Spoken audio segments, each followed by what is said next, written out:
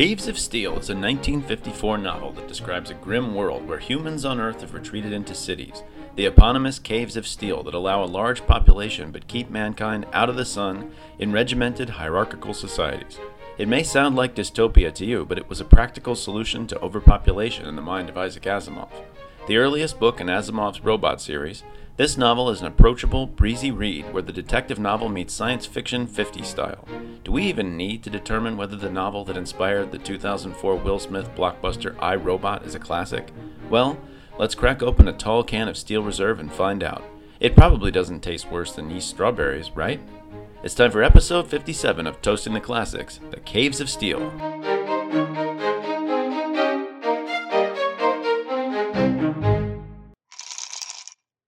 Welcome to Toasting the Classics. This is the podcast where we take something that people call a classic, drink something inspired by the classic, and decide if it's still a classic. I've got two of our repeat guest hosts, returning champions, back on the show this week. Who do we have? We have Bill Hodges here with us yet again. And we have Chris Gregg. See, now that's confusing. Everybody's going to think that you guys are reversed because you didn't say your own names. That's true. Yeah, we're deliberately trying to confuse the audience. But for the record, I'm Chris. And I'm Bill. Yeah. I am Dave MacArthur, as always. And we are on a book this week. It's mostly Bill's choice. Is that right? There's actually kind of a story on how you started to read it. It was interesting because I had initially started reading Foundation, also by Isaac Asimov, because of the show that just came out on Apple. I actually asked Chris. I was like, so which of the iRobots should I read? Or what should I do to get some sort of chronological order to it? And he said, well, I think Caves of Steel was one of your favorites. And it's also the start. When you say chronological order, were you figuring that all of Isaac Asimov's books, Foundation and the robot stuff, is in the same universe and you should start at the earliest point in galactic history? Or do you mean chronologically within the robot books? I had intended it to be the start of the robot novels. I know iRobot is made up of a whole bunch of different stories, but I think the robot series is the better way to lead into the Foundation because they are in the same universe. Just to keep the listeners up to date, we're doing the novel Caves of Steel, which is Isaac Asimov's book. He's famous for the Foundation trilogy, which has been turned into a TV series, I guess. Also responsible for the iRobot books, which were turned into a Will Smith movie that I don't think anyone saw, but I'm probably wrong. Probably somebody saw it, but that I saw it, and I'll come to it. Yeah, it was actually, I think, largely based on this book. When they did the movie, they went ahead and wrote something inspired, called iRobot, because iRobot was not under copyright, because there had been a previous short story by a different author under that same title. Mm-hmm. So they went ahead and wrote the film without having rights to the book, and then shoehorned the stuff from the book in once they finally got the rights to the book when they were already in pre-production on the film. So from hearing that, I was not very impressed. That did not sound like that was going to be a good movie, but nor was I very impressed with the idea of, like, he wrote the robot books and then later decided it was the same universe as the Foundation stuff and kind of shoehorned those things together too. I was a little underwhelmed by that writing process. So I don't know. Maybe it works. I don't know. I read the Foundation books, the original trilogy. I really liked them, but this is new for me. I've never done the robot stuff. And I kind of like the robot stuff a little bit better than much of the Foundation, because the Foundation, I think of Asimov as kind of a big idea science fiction guy. Yeah, there's not a lot of characters in the Foundation. Right. And this actually has running characters and character arcs. And so who do we want to go into some kind of a synopsis? That's usually a disaster. Well, we can keep it short and sweet on this one, I think. The lead sort of protagonist is detective or plainclothesman Elijah Bailey, and then R. Daniil Oliva. Terrible name. Yeah. And the R is important because it signifies that he is, in fact, a robot. Right. If your first initial is R, you are a robot. And the conceit of the book is it is a police procedural murder mystery with a lot of sci-fi world building, some sociology, and kind of a far out ending, man. I definitely think the conception of the book was to have a hybrid, like you said, like a crime novel in a sci-fi setting. And that was almost like the high concept of the book at the time. Nowadays, there's a million books like that, right? Like Altered Carbon, things, there's a million, Blade Runner. This is something that happens all the time today.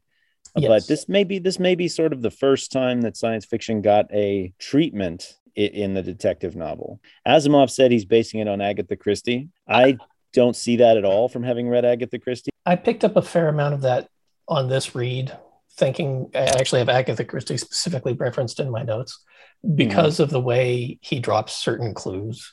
Maybe we should finish the summary. Elijah Baley gets handed the crappy job of figuring out who killed a spacer, someone from outside of Earth. Earth is made up of about 50-something giant cities with a population of 8 billion people.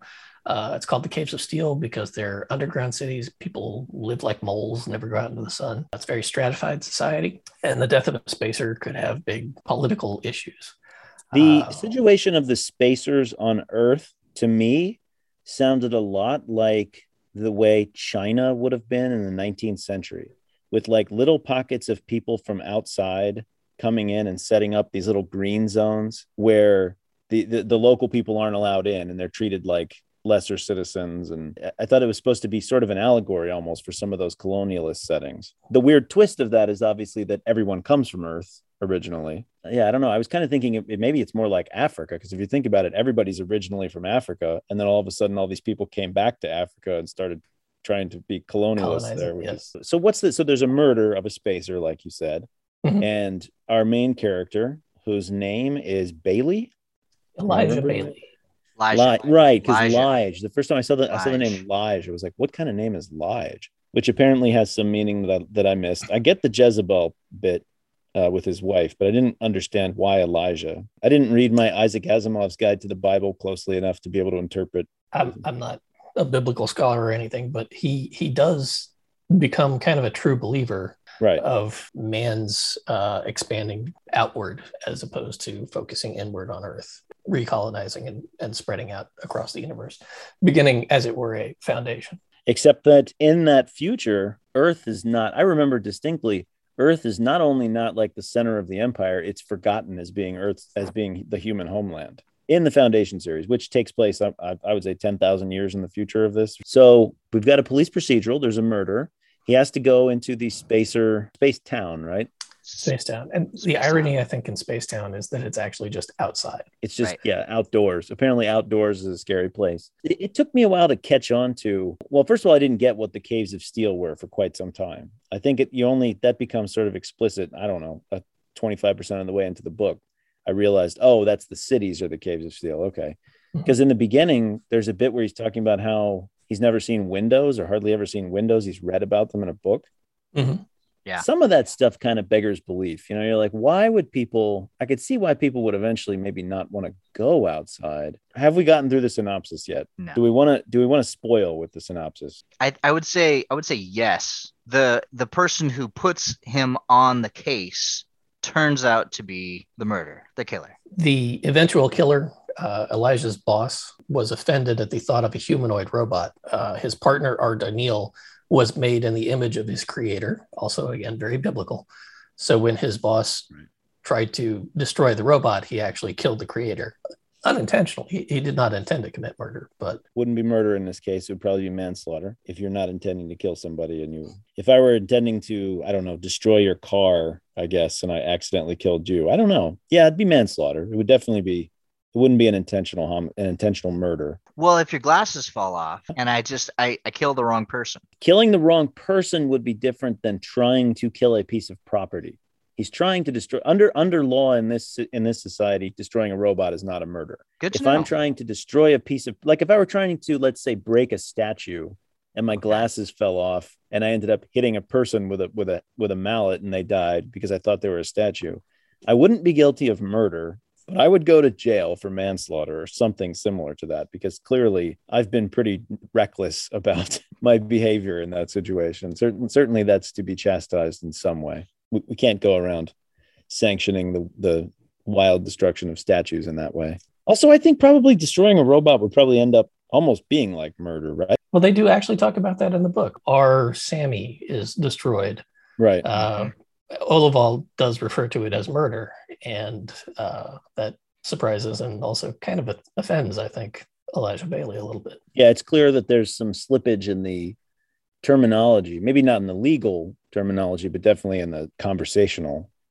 Well, I think spacers and humans just have different legal systems too. So the spacers have an integrated society with robots is they have more rights. Yeah. It's probably a different classification for them. They have a CFE society, meaning carbon and iron. Oh, carbon/FE. I was saying that out loud, trying to think, does that sound like something? Because no, not really. It's just literally chemical symbols of the elements. It reads very oddly too. It reads really, yeah. Some of this we're going way back here. This is what was the year on this? 1954? The serials were published in 1953. The last one came out in December, and the novel itself was published as a summary of all of them in 1954. We're going way, way back in science fiction history here. Yes. So some of this stuff, like for instance, calling it Space Town. If I were improvising a role-playing game and I called something Space Town, people would be like, can you pause and come up with a better name than that? This is going a long way back. And sometimes you had to hit people over the head with stuff to make them understand what you were talking about. You really had to have a lot of clues. And there's quite a bit of what seems to me to be fairly original thought in this one. Not just thought, but concepts. Well, so the laws of robotics, we should definitely talk about those. Those are not original to this. They're maybe not even original to Asimov. They are definitely original to Asimov. Yeah. They're attributed to him, but it was him and Campbell. Right. He attributes some of the thinking to other writers as well, especially on the first law.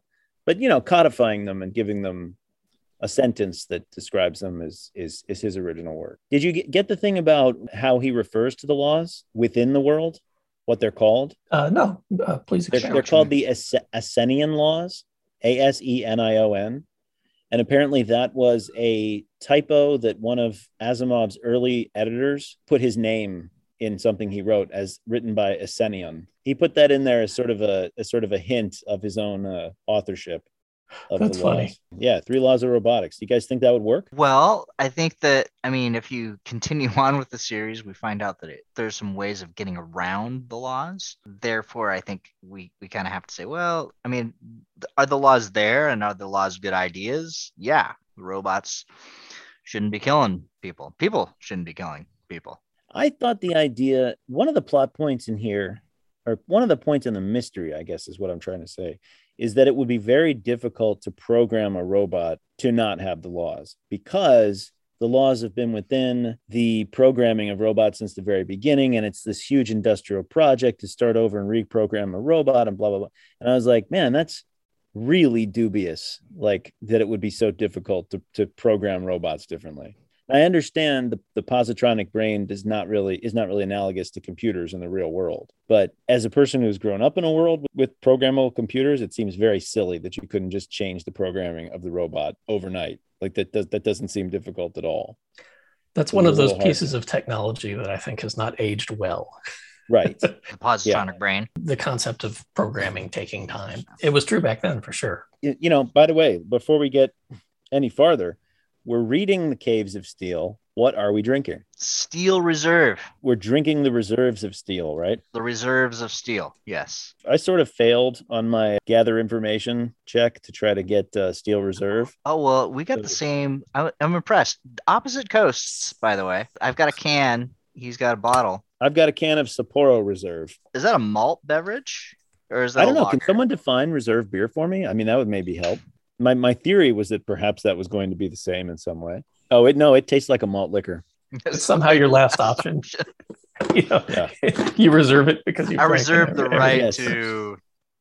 I reserve the right to refuse service to anyone who's drinking reserve beer. I think that'd be a good rule. I went into a store known for having a lot of wide varieties of microbrews, and I asked because I couldn't find any malt beverages. You usually can't in places where discerning shoppers. Did they kick you out when you asked? That was kind of his point. Yeah, he was kind of like, well, I have to say that's not something we really get a lot of anymore. Yeah, we really don't recommend that you drink that. I had to pick mine up at the local 7-Eleven. At 7-Eleven, they'll give you whatever you want. Yeah. But I couldn't get it anywhere else around here. That is surprisingly balanced, but not particularly good. Very corny. What? Excuse me? What did you just say? The beer, not you. The beer. Yes. Oh, good Lord. So what do you mean by saying it's balanced? Explain that. Kind of like the ESP we had last time. the hops and the bitterness and the. Oh, I see. Yeah, I'm not not too malty, but not too hoppy. Nothing's particularly forward. It's, I mean, the maltiness, the mop. I'm getting some corn, and it tastes pretty alcoholic. It sounds vile, is what it sounds like. But well, I believe it has a mighty 52% rating on Beer Advocate. Woo, out of 100. Yeah.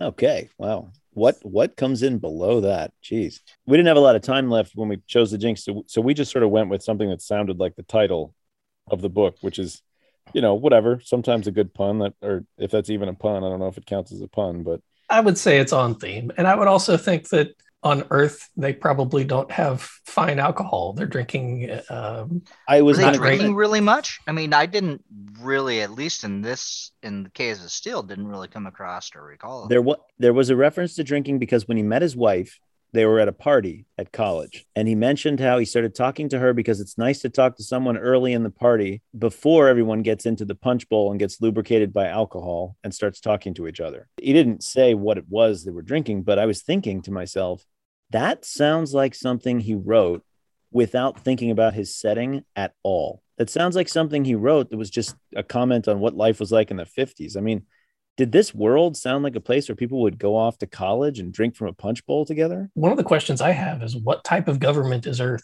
They talk about a White House. They're set in New York City. Yeah, Washington still has some importance, right? Mm-hmm. But it's also global because they talk about London and Moscow and other places around the earth. And they actually say New York City is the capital. Maybe it's in Naked Sun that they say that. I didn't catch anything about New York being the capital. I distinctly thought Washington was supposed to still be the capital of something. Right, because they have that expert come up. The FBI, it's not called the FBI, it's called the TBI. That would lead me to infer that if it was once the Federal Bureau of Investigation and it is now the Terrestrial Bureau of Investigation, that there is some global government filling the place of the once federal United States government. And possibly some offshoot of the UN if New York is the capital. Yeah, if that's true. If New York is the capital, and maybe it's the United Nations that's in charge, because Earth has sent colonies out some place in the several centuries ago past, right? Yes. Am I getting my chronology more or less right? It's more or less right. About 50 worlds. And it is definitely expected that Earth will act as a unit, right? They're not on Earth negotiating separately with the Soviets and with the Europeans and whatnot, or the Chinese or whatever. They seem to be, Spacetown is in New York. New York seems to be the point at which you'd come to negotiate with Earth. Yeah, maybe it's supposed to be some kind of United Nations. It's interesting to see how people on Earth live. One of the interesting technological changes is that most people eat some form of yeast. So they have yeast strawberries and yeast meat and everything else, and people just subsist off that, made in vat farms, which in 1953 is pretty shocking. I think it's almost like an attempt, in my opinion, to get into this like almost dystopic idea that he's going with, because this is the population, which is 8 billion, the population of the planet at that point, which interestingly is what we're going to be reaching here this year. Are you guys familiar with the Green Revolution? Oh, yeah. Like essentially 10 times, 100 times the crop yields that we had in the 1940s. He's writing like right before this giant boom. The industrial and I'm telling you, really just... if everybody was eating yeast and subsisting off yeast the way this is described, 8 billion people would not be a problem at all. You could definitely support way more than 8 billion people if they were willing to eat yeast. But this was written basically before the Green Revolution. So was that the case at the time? Yes, basically. It's written 10 years before like a massive change in the amount of food that could be brought to the human population, which does not make, the support capacity of the Earth is not limitless, obviously. But mostly the problem is the energy consumption of people on Earth, not food. It highlights very much the total difference in the thinking about Malthusian population dynamics and stuff from what people were saying in the 30s and 40s to what it's like today. Mm-hmm. It was a huge revolution. I mean, just right there, the way Isaac Asimov is talking about an Earth of 8 billion people, which it doesn't even sound like that many people. I mean, that's a lot of people, but we're not gonna have to live like this to have 8 billion people. Not to the point where you have rationing and your income and housing level is dependent on your value to society. I want to circle back to something Bill said earlier about it being a dystopian future. And I can totally see where it could be. You've got people living in caves, never seeing the sun, very stratified society. But did it feel like a dystopian setting to you guys? Well, and I think that's the interesting thing about it, right? Was that his intention? So I don't know that it necessarily was, but I think that's where he was getting to with that. There was all this stratification, and that was hard. That's so beyond the scope of what somebody in the 1950s would be thinking as a ideal future. What were they thinking about in the 50s as far as what the future was going to look like? Everybody was flying around in flying cars, and As a reader, this is a dystopic setting. Just the setting, to respond directly to what Chris said. But the writer doesn't paint it in such a bleak fashion. And I don't think, apparently from what he said, this was not a dystopic setting for him, in his opinion. There were some things in his bio that referred to him being a claustrophile. Did you guys see that? Oh, no. Where he really likes the idea of living in a very small cabinet environment with all of his belongings. Like, essentially this blanket fort that I'm recording in would be Isaac Asimov's ideal apartment. And he just didn't find any of that stuff depressing. Now, I think me reading it, I'm like, wow, this future is depressing. This is not anywhere I'd ever want to live. I think Asimov almost thought he was sort of planning out like an ideal solution for population problems, that this wouldn't be such a bad thing. It's kind of like Robert Heinlein's work in those like fascist futures of Starship Troopers and stuff like that. He wasn't painting it as dystopic. He thought it sounded great to live in that fascist future. Yeah, and it really came through. Yeah, definitely. And I think it comes through with this too. I agree with you. I don't think I think it is potentially a dystopian setting, but Asimov is way too much of an optimist to portray it that way. Right. It's not being portrayed as dystopic, but the elements of it, when I'm reading it, I'm like, this is not a world that I want. This is a dystopic world. I do not want to live in this world, especially the social hierarchy stuff, the C-class rating and stuff like that. And right. I read some things. There was a National Geographic article about Denmark being the happiest country on earth. And they were talking about how wonderful it is that in your neighborhood, everybody has to get together to agree on every single project and blah, blah, blah. And I was like, okay, that sounds like living in hell to me. I do not want to have to depend on my neighbors like for every decision I make. I do not want to live like that. But I don't think they're unhappy with it. They're just different than me, And I think that Isaac Asimov's world that he would like to live in is just very different from mine. Is his portrayal within this more of a utopian future for him, for his world? I wouldn't go that far. I wouldn't go that far. I think he's grappling with the problem of overpopulation at a time when intellectuals did not know what to do about the problem of overpopulation. And he's coming up with a workable solution to overpopulation, which to me would not be a workable solution. I don't think he'd be happy to live in this particular future. It's one of the things I didn't understand is, why is there no effort to control population? Why are they allowing the population, if they're already regimenting people's lives like this? Why wouldn't you do like what China did and institute a one-child policy or something? Population seems to be the problem, right? Maybe that's sort of a underhanded way for him to say that that's what's necessary, is some sort of population control. It's possible. I don't think that's the true focus of the book. There's a lot going on. There's a like we said, like there's some social commentary in the dystopic future. There's commentary on the silliness of like communist groups in the 50s getting together. They're sort of lampooned by this medievalist society that the wife joins, which sounds very much, again, they get together and they have refreshments and snacks at these gatherings. Speeches, yeah. And I'm like, wait, what? They have refreshments and snacks all of a sudden? Nobody can eat anywhere but the communal kitchen, but all of a sudden you've got. It almost felt like just a slip up in the world building. A couple of those references. Well, if you want to get people to come and listen to your speeches, maybe refreshments and snacks is a good inducement. It would be absolutely in this world. It absolutely would be, but it just seemed a little bit. It didn't seem like something that might be possible in this world. They talk about how, like, for them being able to eat in their house, like they have that privilege as the classification of whatever they were at, the C5, I think. They're C5, yeah. So they can use a washing bowl in their own room, and they can eat alone, right? 3 times a week or something. Yeah. None of it sounded good. There was apparently a little bit of actual animal protein available, which I thought was strange. Oh, you know what this book reminded me of? Actually, there's a lot of different things it reminded me of. Did you guys ever watch Alien Nation? That was a good show. It was kind of a good show. Weirdly enough, because the 2 cops, right? The alien cop and the human. It was cop. very much like this.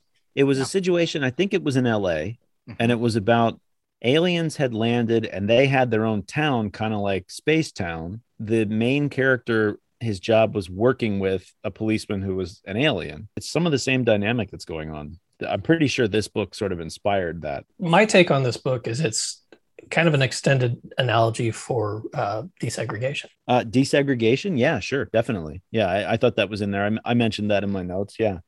The separate bathrooms for the different people and thinking that other people are unclean. And, you know, when he goes into Space Town, I almost thought it was more than segregation. It was like apartheid. It was like an even stronger form of segregation. I guess there are two elements there. There's the element with robot integration into society, and that's desegregation. There's the tension between spacers and earthers. And that's really more like reunification after the Civil War. I was thinking the spacers and the earthers was the segregation. The way that they treat Earth people was sort of like, well, you know, like I said, like a colonialist type of thing, like the way imperialist and colonialist would have thought of the local population, or like a segregation situation. And for context, when this was written in 1953, that was very much on the mind in the United States. Yeah, absolutely. Yeah, Eisenhower had just been elected. January of 53. Well, Brown v. Board is in 1954. 54, so. Right. The Easter egg roll was open to Black children for the first time in 1953, right after Eisenhower was elected. I believe Truman had issued an order in the 40s desegregating the armed forces, but Eisenhower came in and desegregated the entire U.S. government. It was very much on the mind. Oh, absolutely. Right. I remember thinking like that doesn't really seem like an argument that needs to be made, you know, like desegregation. But I'm like, well, this was written in 1953. It was an argument that needed to be made. This is well before Loving versus Virginia. Yes. Loving v. Virginia is 1970. 67. Right. No, the case was decided in 1970. It's 7 years before I was born. It was illegal to marry someone, for a white person, Black person to get married in the state of Virginia. That blows my mind. Whenever I think about civil rights, I always think about that. Like, it seemed very much in the past to our generation, like when we were little kids. It did not seem like a part of life anymore, but it was very, very recent. Oh, sure. So, and like the Pentagon has twice as many bathrooms as it needs because it was built during segregation. And it was built in 1940 or 1941, I think. So that does make sense. I think the plans were laid down then. I'm not sure it was completed till later, but yeah, it was before Truman had issued that order. So on that, so the spacers were also anti-having contact with humans because of the potential infection from the air that they're breathing and just the close proximity of one another. Because when humans first colonized, they were very conscious and didn't take any of their disease with them, which was great because their planets don't have any, but that means they also don't have any antibodies to handle disease if they come back. Right. And yet the irony here, and what I thought was a little odd, is like they were talking about how like they offered Elijah an apple, which he'd never had before. And Elijah's comment was, well, gee, I hope they washed it. Right. There would be no need for them to have to wash it because they don't have any disease. Yeah. He says, I hope they washed it because he's never eaten anything that was grown in the dirt before.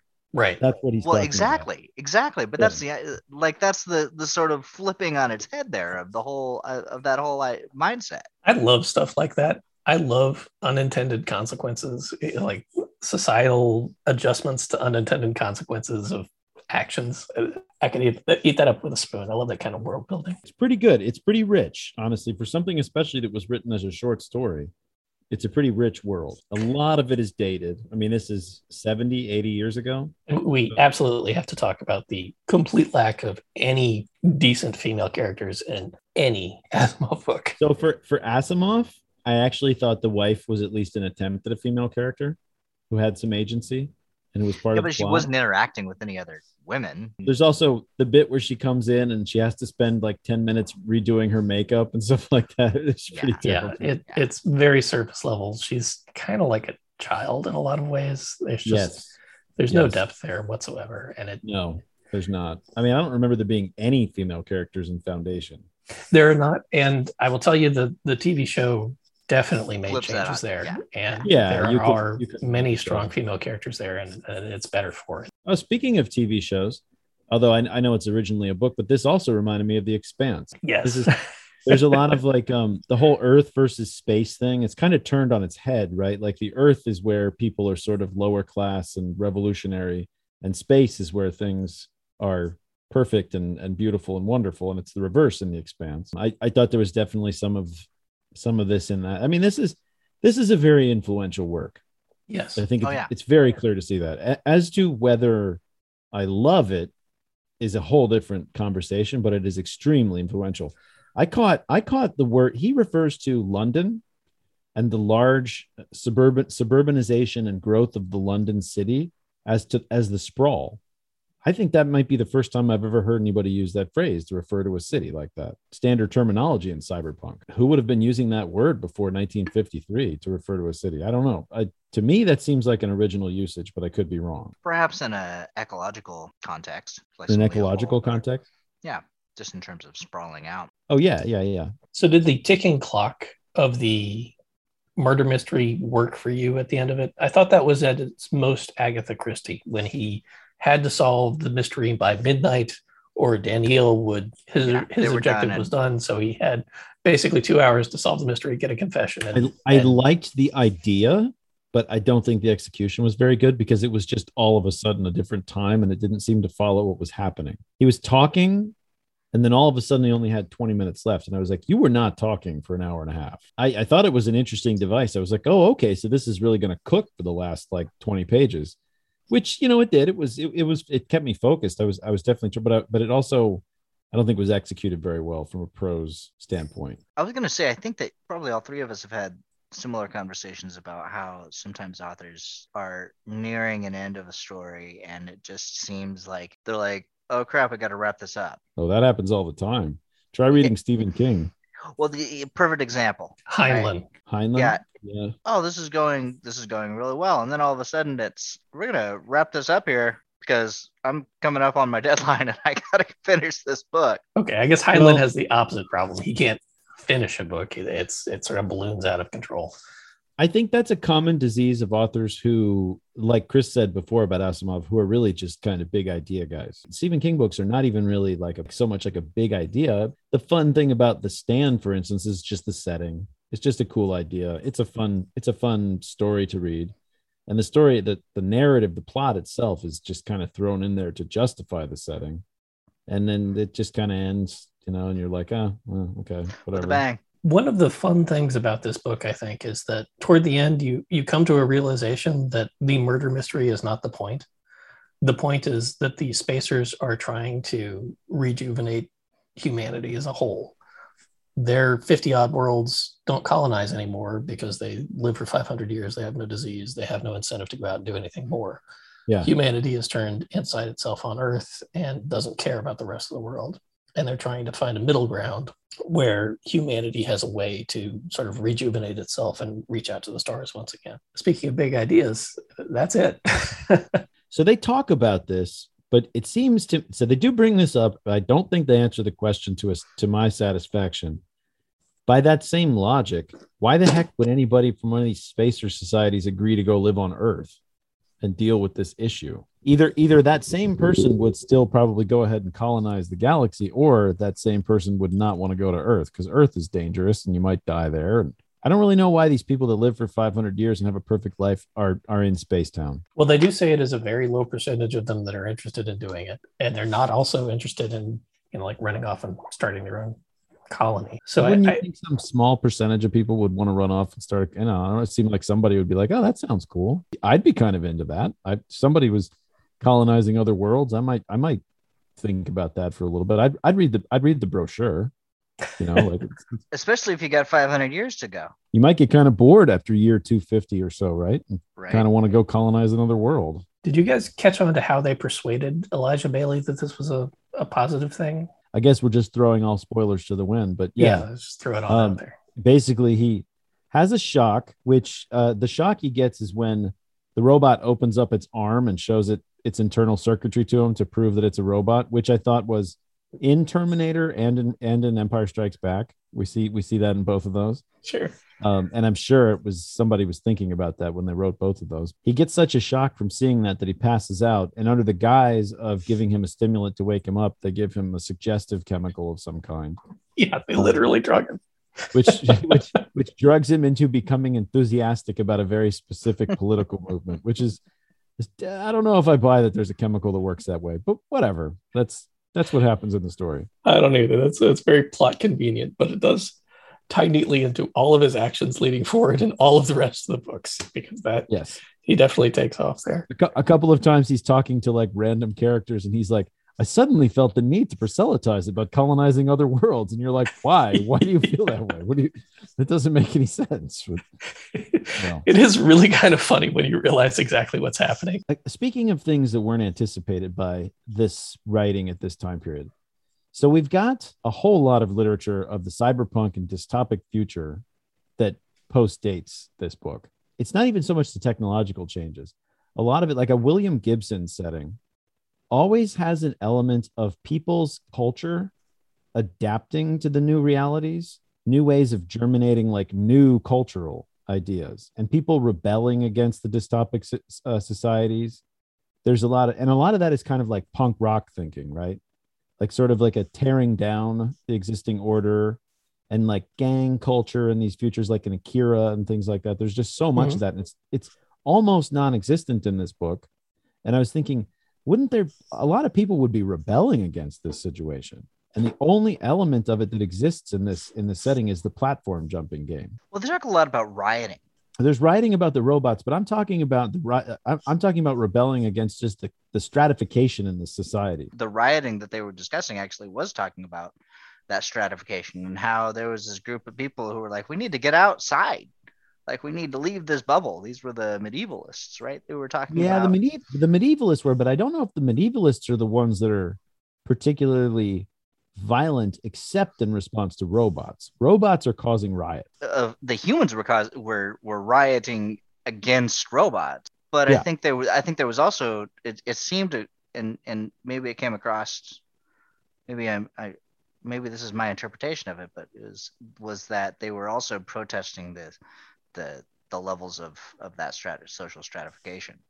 Right. I also feel like that might be a factor of race riots, like an analogy for that, because the people that are rioting against robots are generally not portrayed in a very good light. But I think what Dave was talking about but race riots, like race riots that used to happen in the 19th century, like where it was white people race, not like when the police kill someone black and black people have a riot, or like when Martin Luther King got shot and it was African Americans having a riot. Like the kind of race riots that used to happen where white people would suddenly kill all the black people, like in Tulsa. Correct. Yeah. But yeah, that's when you said race riots, I'm thinking as a later half of the 20th century person. I'm like, that doesn't seem like but it totally is. It's a very different sort of race riot than what we've seen in our lifetimes, which aren't really race riots. They're really more just civil unrest, I guess, or something. But I think what Dave is saying is that was commenting about before is this was written in 53, so it predates rock, it predates punk. It was written in the 50s in a very conformist society, so you don't think of a lot of rebellion, really. Exactly. It's like a whole social revolution that happened in the 60s and 70s changed the way we think about how people would respond to social change and drive social change. And yeah, the 50s are a very placid time, and especially like imagine Isaac Asimov's world, not a lot of unrest in that society. Or I guess that's not really true, but it wasn't the zeitgeist anyway. Do we know if Asimov spent much time in England? Because I know even through the 50s, I think they were still doing a lot of rationing there. I actually know that Isaac Asimov would not have spent time in England. He only flew on an airplane twice in his entire life. Once was coming back from Hawaii, I think after the war, because he was afraid of flying. Okay. And then he did, actually, I take it back. Later in his career, he ended up doing science fiction question and answer cruises for people. And he traveled on like the QE2 and stuff like that as like a sci-fi writer in residence that would answer questions for people and stuff. That's an amazing life. but at this stage in his career, no, he would not have spent time in England. Okay. But I guess the concept of rationing would have been something that happened in World War II. Well, we had rationing in World War II, right? Yeah. So I think that would have been on his mind. In fact, that's interesting. I didn't really think of that, but yeah. This is interesting. So Asimov and Kerouac were both at Columbia University. Kerouac and Asimov together. Wow. It makes sense. They would have been contemporaries. Like, sure, they have such different styles. It's weird. They're very different people. Kerouac represents the changes in society that I'm talking about. Like, yeah, absolutely, yeah. Failing to anticipate here. Well, that's kind of my point. To what extent Asimov drawing off of any of that movement at the time? No, I think this is my hypothesis anyway, is that he's just from a completely different way of thinking about the world.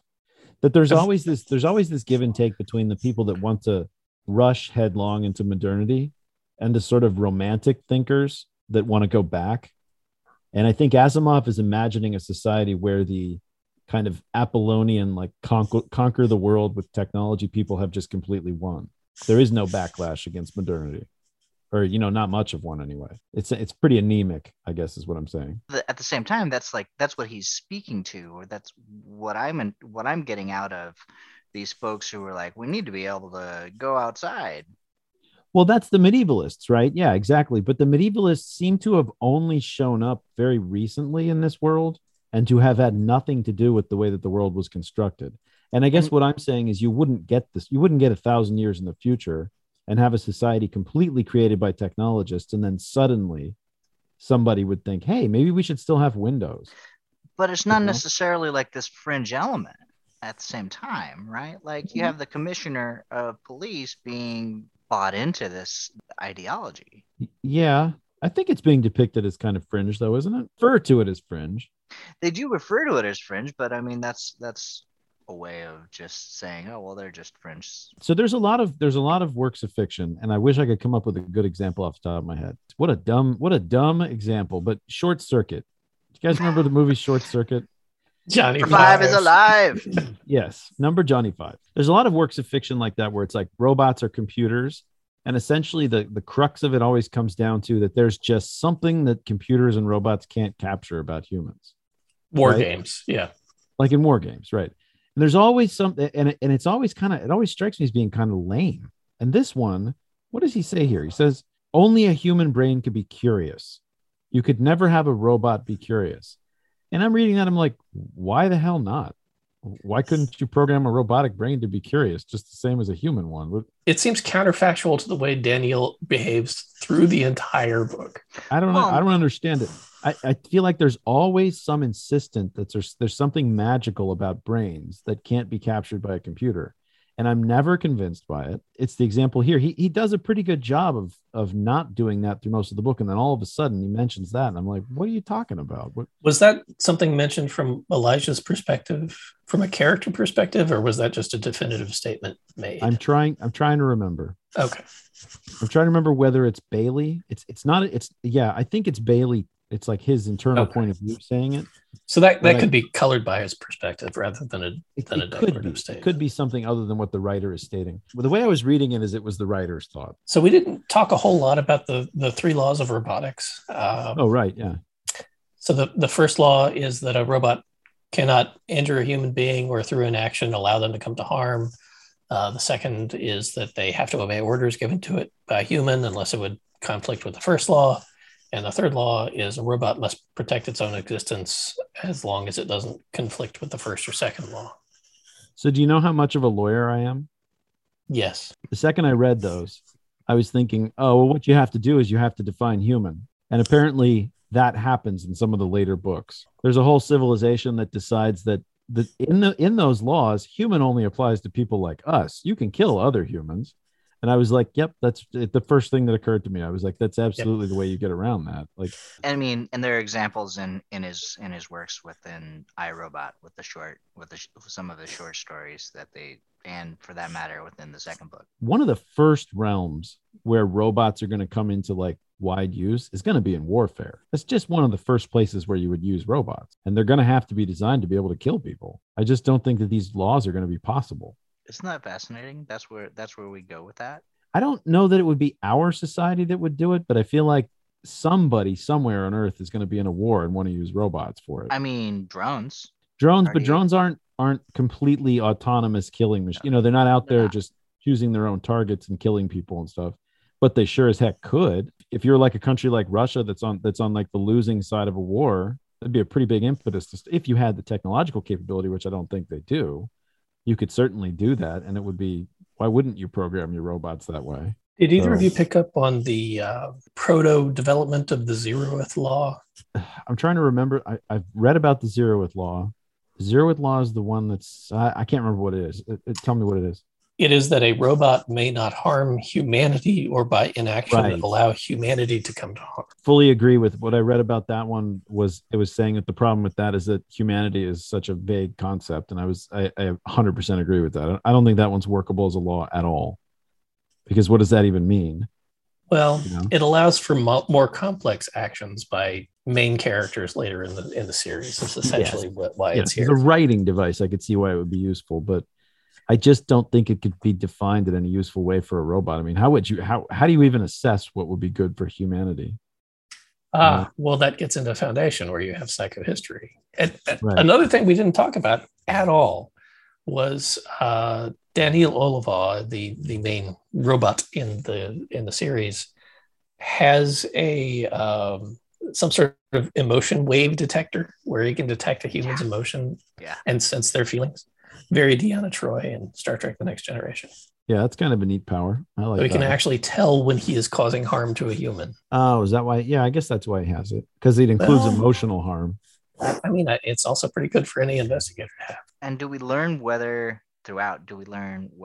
that's something that has been applied previously, or is that something within this sort of new prototype? I think it's definitely something in his advanced prototype. I don't think all robots have this. Maybe all spacer robots too. Well, we know he's, even among spacer robots, he's pretty singular. We know that. At this point, yes. We've been doing this for a little while. What do you guys say? Do you want to talk about the biggest surprises that we had? Sure. Has everybody read this before? No. You had not read this before? No. Well, I read it right kind of before we decided to do this. Okay. Yeah. All right. But Chris, you read this. I read this 30 years ago. Yeah. Oh, well, okay. So that's a long enough gap that you might have had a surprise when you're reading it. Oh, this is sure, yeah. This is my first time reading it completely. And I think I was vaguely aware of this, or maybe it came up in a conversation maybe with you, Chris, a long time ago, but I was kind of surprised to find out that this is the same world as Foundation. It didn't really strike me as completely new. On a biographical note, and this is a really weird one, it struck me as very surprising. Did you guys know that Isaac Asimov was HIV positive? No. Really? Yeah. Good He had a surgery of some kind in the early 80s in New York, and contracted HIV. I was ready to blame it on the cruising. What'd you say? I was ready to blame it on all those cruise ships he was on. Not that kind of cruise ship, Chris. That was shocking to me when I was reading the book. I was like, wow. It didn't come out until after he died. His wife finally revealed that information, like, to get it out there. But wow.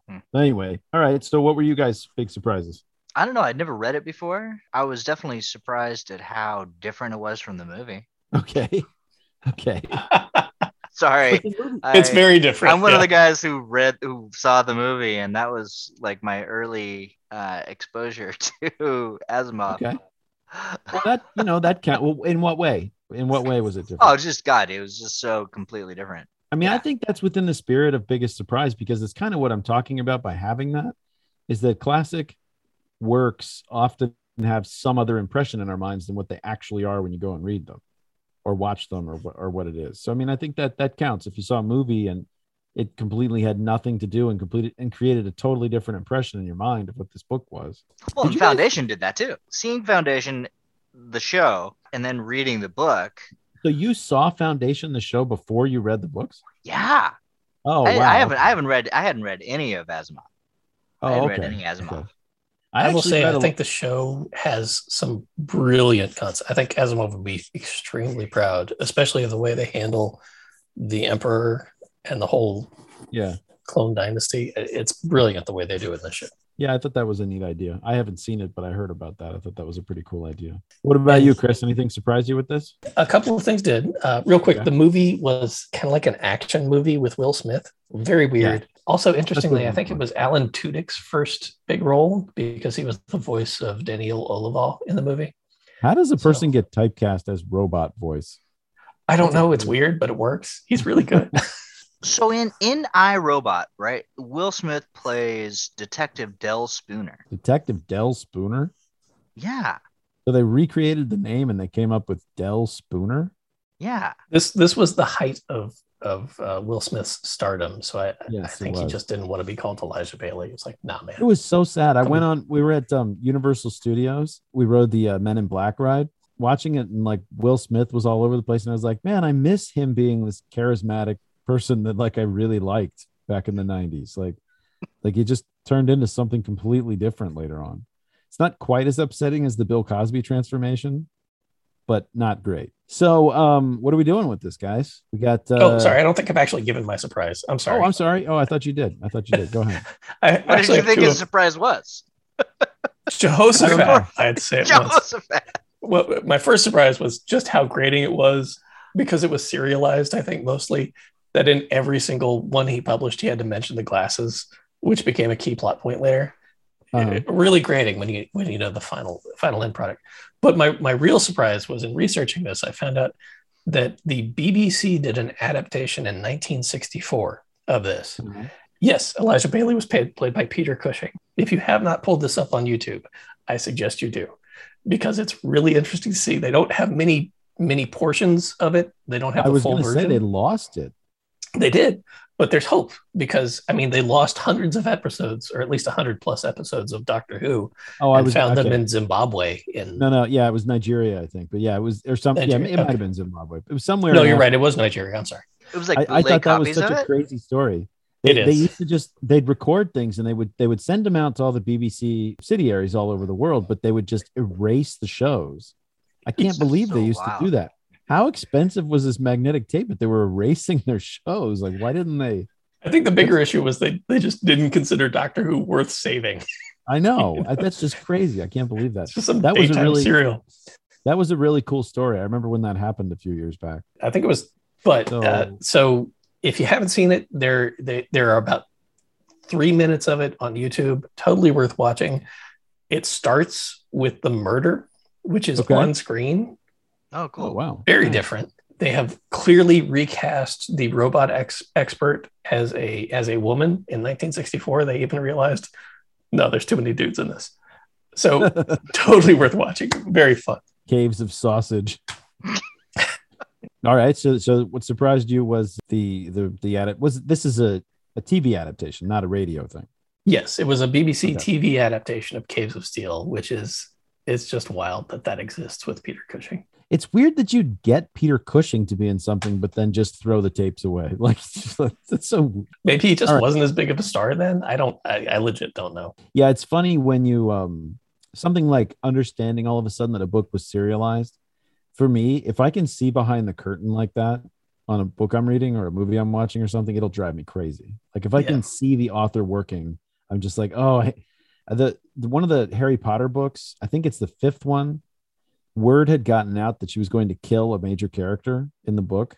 And throughout the book, she kept writing these things that sounded like one of the characters had just died. But then on the next page, they just fell asleep or something. It was driving me crazy. Every time I read it, I was like, oh, this is taking me out of the story so badly. I hate this. There are fake outs in that. I think George Martin kind of got in his own head after maybe Storm of Swords and started doing a little too much to try and obfuscate the whole Jon Snow reveal they had planned. What are we doing here? How do we do it when we've got 3 people? We're calling Bill's the originator, but I think we can all just vote because there's 3 people, so it doesn't matter. Who wants to give opening arguments? I'll go ahead and go first because you guys can overrule me if you feel like it. This is a series that I really like. This is a book that I think sets a high bar in science fiction as doing it the right way. This is kind of peak science fiction, which outlays a future that I heard science fiction. I don't know if it was defined, but it was supposed to be an element of all science fiction that you take a trend you see in the world today, expand it into the future, and then think about what would happen if that trend continued into the future. And this is doing that. This is taking the trends of overpopulation, automation, all kinds of different things, and extending them into the future, and then just letting it play out. What would that world be like? It's doing all those, but it's also incorporating, like a societal impact, because we're going back to my crazy theory that this is a reunification of North and South and integration and desegregation. Oh, so no, now I see what you're saying. This is like, so this would make like the spacers are like carpetbaggers coming to Earth to like essentially, yes. Okay, that's an interesting. I mean, I definitely picked up on the segregation allegory. I'm with you on that. I wasn't thinking of the era of Reconstruction specifically, but okay, I could think about that some more and maybe do something with that. I know you love crazy theories. I guess that's mine for the your half baked theory of the week. Yeah, I love it. Yeah, great. Great. I mean, I was on the same sort of, I was doing some similar stuff with colonialism. To me, this is me arguing, I guess, in favor of the classicity of the book. I think there should always, if there's some interpretive value to this, that's going to stand for me as being something that's probably classic. I mean, we can talk about different historical allegories and themes. There's biblical themes, there's technological themes, there's a whole bunch of reference to like the Luddites in England, I guess, not direct references, but I was thinking about that. The breakers of looms and things like that is very similar to these people rioting and destroying robots. There's a million different things. I don't know. I mean, my number one issue with this being a classic is it's super dated. Yes. In a bad way sometimes. Not in the way like Charles Dickens is, but like some of the themes have become moot because of changes that have happened. It has the time machine problem in that it is such an urtext for the specific genre in a lot of ways that you can't see the originality of the work. Yeah, I mean, I know what you mean, but rather like we read The Time Machine, and I enjoy The Time Machine even to this day. I think it's very, you can see that it's influential, and I think it retains some of its punch. So yeah, in a similar way. I think that's probably where I would end up ruling on this. Isaac Asimov not being capable of writing women into his books, that's a big deal, is off-putting. But honestly, there was still stuff in the 70s and 80s that people were writing that barely had female characters in it. So I mean 90s and 2000s.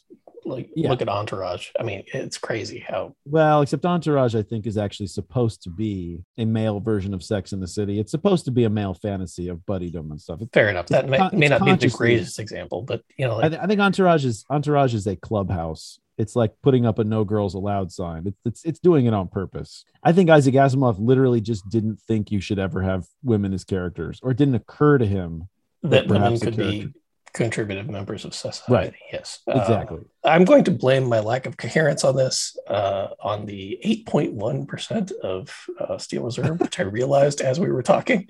I will simply vote yes on this and pass on to our next person. Well, I think I'm voting yes as well. So Bill, you're just adding color to this conversation. All right, Bill, what do you say? Are we toasting?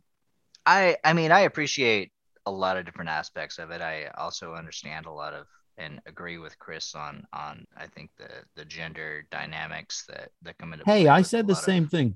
Chris doesn't get his woke card punched, and I don't. I said. Oh, I'm sorry. Were you woke too? My bad. Yes, absolutely. Despite that element of Asimov's writing, I think that it speaks to a lot of stuff that you guys have already talked about. I don't know if there's I don't know what else I can add to that other than I think the class dynamics of it, I think are significant. So are we making this unanimous? I think it's unanimous. Okay, great. Yeah, I would recommend this book to somebody. I think this is a good one. I hate my cover art. Do you guys have the bad cover art with like the smoldering, handsome version of Bailey on the cover? And is that what your book looks like?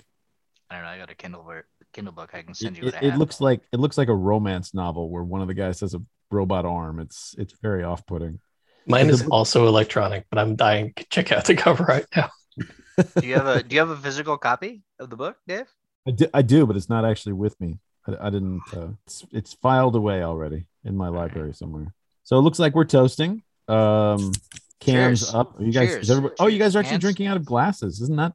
I'm not. This is a can. Oh, okay. Yeah, me too.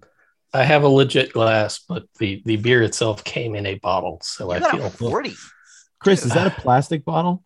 Is that a plastic? It is a 40? Plastic 42 ounce of Steel Reserve. Yeah, I got a plastic 42 ounce bottle of OE because I thought that would be kind of close to Steel Reserve, but I ended up just drinking the Sapporo, and I'm probably glad I did. Yeah, I am feeling it. Wow. All right. Well, it's Friday. You ain't got no job. Ain't got no. Well, you kind of. I mean, I can't. Well, you do have it. You do have a job. Yeah, and you guys have a job for that matter. You don't have a job to go to tonight. Not tonight. You got us to do too. All right, gentlemen. Thanks for doing another episode of Toasting the Classics with me. I really appreciate it. We got Chris Gregg in the house. Say goodnight, Chris. Good night, Chris. Bill Hodges. Say goodnight, Bill. Good night, Bill. And I'm Dave MacArthur. Thanks for listening again, and we'll see you next time. We have not quite decided what we're going to be doing on the next guest hosts episode of Toasting the Classics, but thanks a lot, everybody. Peace out. That's it for episode 57 of Toasting the Classics.